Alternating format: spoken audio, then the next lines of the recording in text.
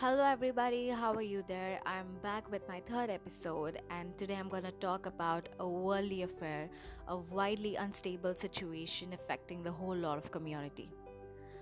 I hope you guessed it right. Yes, it's mental health crisis. I have come across a lot of perceptions on depression. I would like to quote a few here as well. People say depression is a common problem. To answer this point, yes, depression may be common, but it's dangerous. It is common doesn't mean it can be taken on a lighter note. There are intense harmful things people do when they are depressed comparing to the normal common people. I've also heard people say this: depression is just a fancy word used for sadness. I would like to throw some light on this. The basic difference between sadness and depression. Sadness is a normal human emotion that every person experiences due to stressful situations. People who are sad can probably be motivated to see different flavors of life and its living.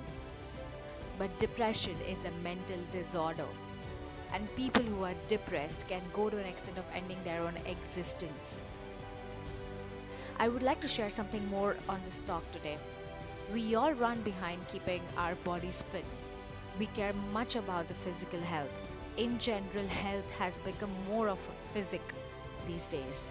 And we see gyms booming with people today to develop their physique.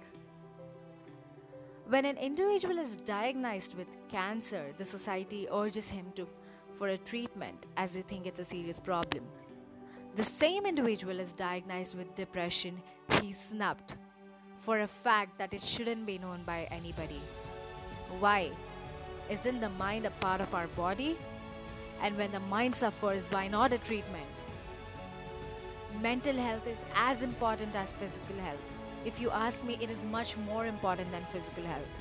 Because when your mind is right, your actions are right, your thoughts are right, your body is right, and your life is right.